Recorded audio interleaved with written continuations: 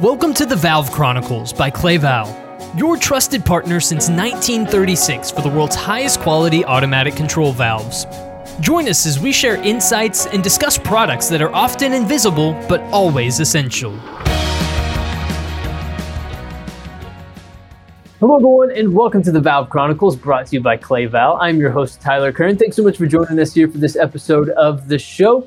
Today we're talking about the process for replacing aging infrastructure of control valve vaults in the United States. And so we're going to be diving into this, the process from beginning to end, and also who all needs to be involved in this process. How do you coordinate with the relevant parties? All of that sort of thing here on the show today. So joining me is Rob White. He's the regional sales manager for ESI Fab Systems. Rob, thanks so much for joining the show. Welcome. Good to be here. Excellent. Well, it's great to talk to you today and get your insights and expertise. Break down the problem of aging infrastructure of control valve vaults in the United States. How widespread of a problem is this? How big of a problem is this? And how long have we been seeing this?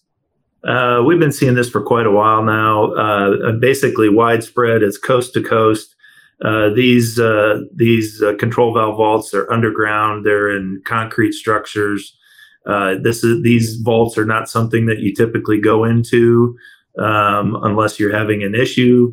And so things get left untouched for years and years and years until there's a potential failure or something stops working. And then we have to go down in them and try to maintain them. And they're in a very long state of disrepair. We just looked at one the other day that the piping goes back to the early 70s and really hasn't been touched much. And now becomes, okay, how do we maintain this piece of equipment or this control valve vault?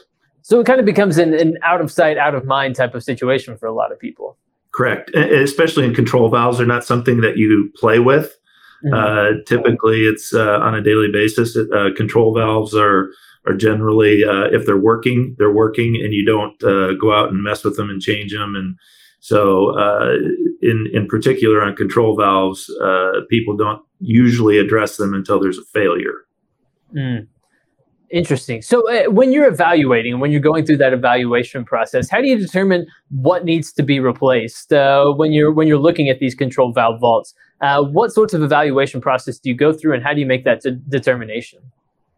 Okay, so when we go in and we look at a control valve vault, and we need to work on a control valve or maintain it, one of the things that you have to do is you have to have a positive shutoff on the water system so you can open up the valve and work on it.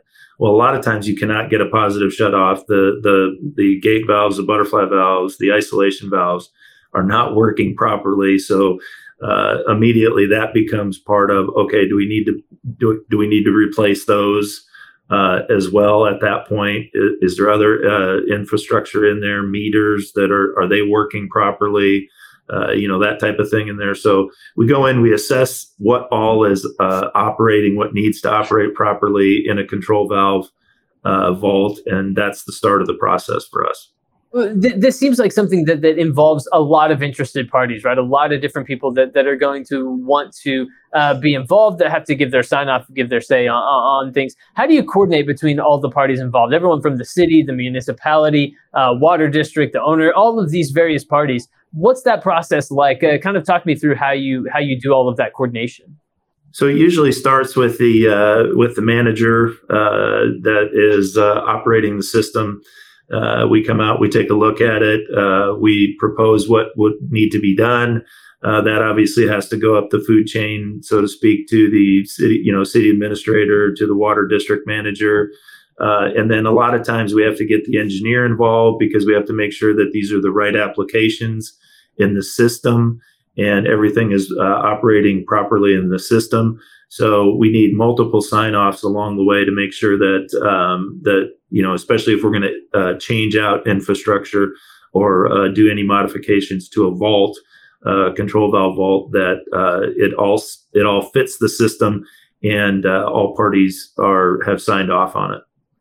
So tell me about the process for actually replacing, a piece of infrastructure or, a portion of a control valve vault. What does that process look like now that you've gotten sign off from all the relevant parties? You know what needs to be replaced. Tell me about actually replacing that.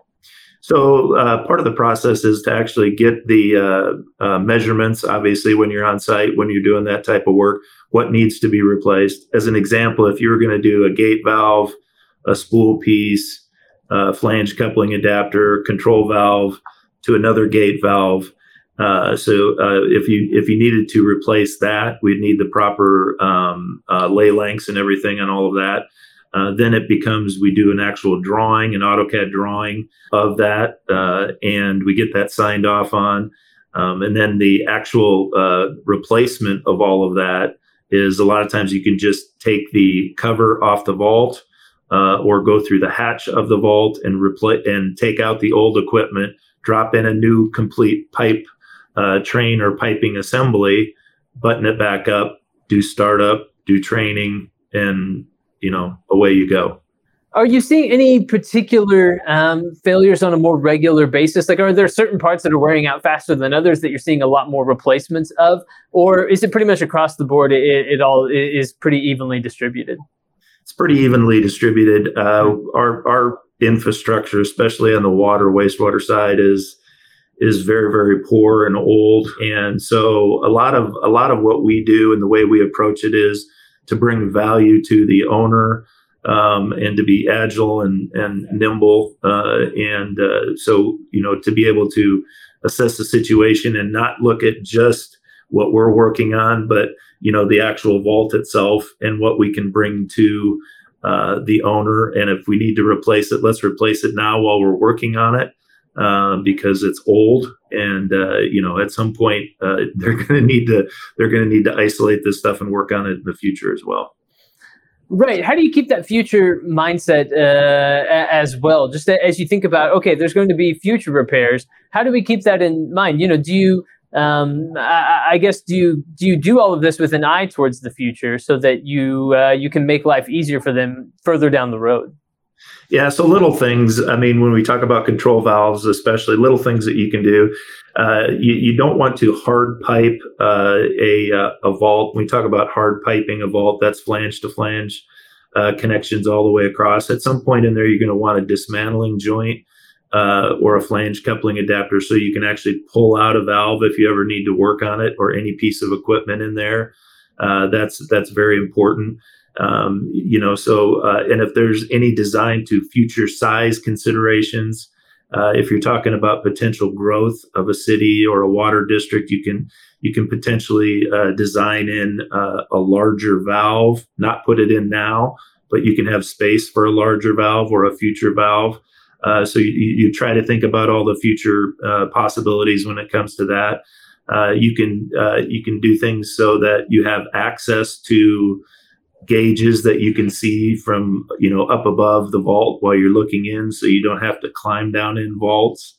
It's just things like that make it easier for the owner and the manager to operate their system.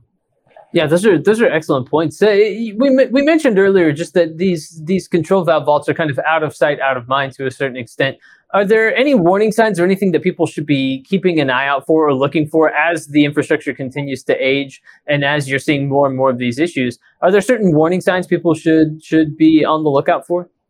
Yeah, you really should adopt, and we're promoting that people adopt an actual testing procedures around their valves and their infrastructure. And, once a year, at least go out and, make the valve operate the valve, make sure it's set properly.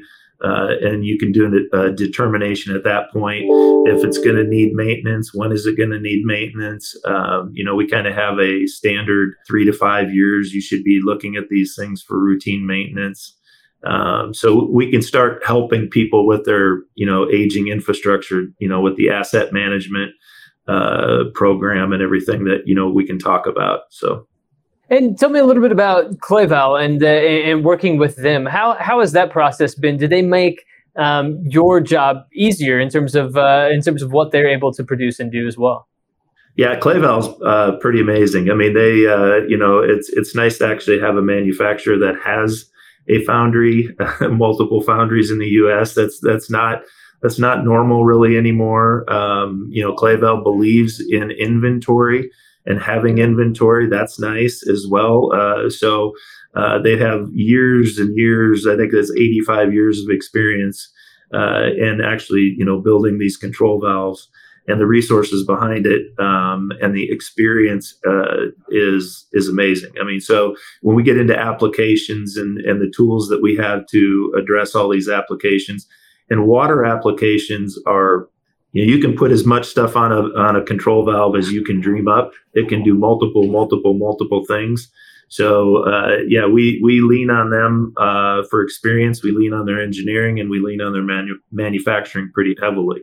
Well, Rob, as we begin to wrap up this podcast conversation here today, do you have any final thoughts, anything you want to leave our listeners or viewers with here today? Just you want to make sure that they know about control valve vaults. Let me turn the floor over to you for anything you want to say in closing. I would just say think bigger than just a valve. If you're going out to maintain it, look at the entire vault, look at the entire infrastructure. If you're in there working on that and it needs to be maintained, that's the opportunity when you have, at that point when you're going to isolate that entire vault, that you can change out the complete pipe train. You can change out the material in there that needs to be changed and needs to be updated. I just say think bigger than just one piece of equipment in there. Look at the entire thing. And, that way, you're doing your owner, you're doing your customers the best service on updating that infrastructure when you do that. Excellent stuff. Rob White, Regional Sales Manager at ESI Fab Systems. Rob, thank you so much for joining us here on the Valve Chronicles and sharing your expertise and insight here when it comes to control valve vaults. Thank you. Glad to be here. Absolutely. And everyone, thank you for tuning into this episode of the Valve Chronicles, a podcast from Clay Valve. We appreciate it very much. Of course, for more information, you can always visit Clay Valve's website, and stay tuned for more episodes of the podcast and get more excellent insight like what you heard today from Rob. And of course, stay tuned. We'll be back soon with more episodes of the show. But for this one, for my guest today, Rob White, I've been your host, Tyler Kern. Thanks for joining us.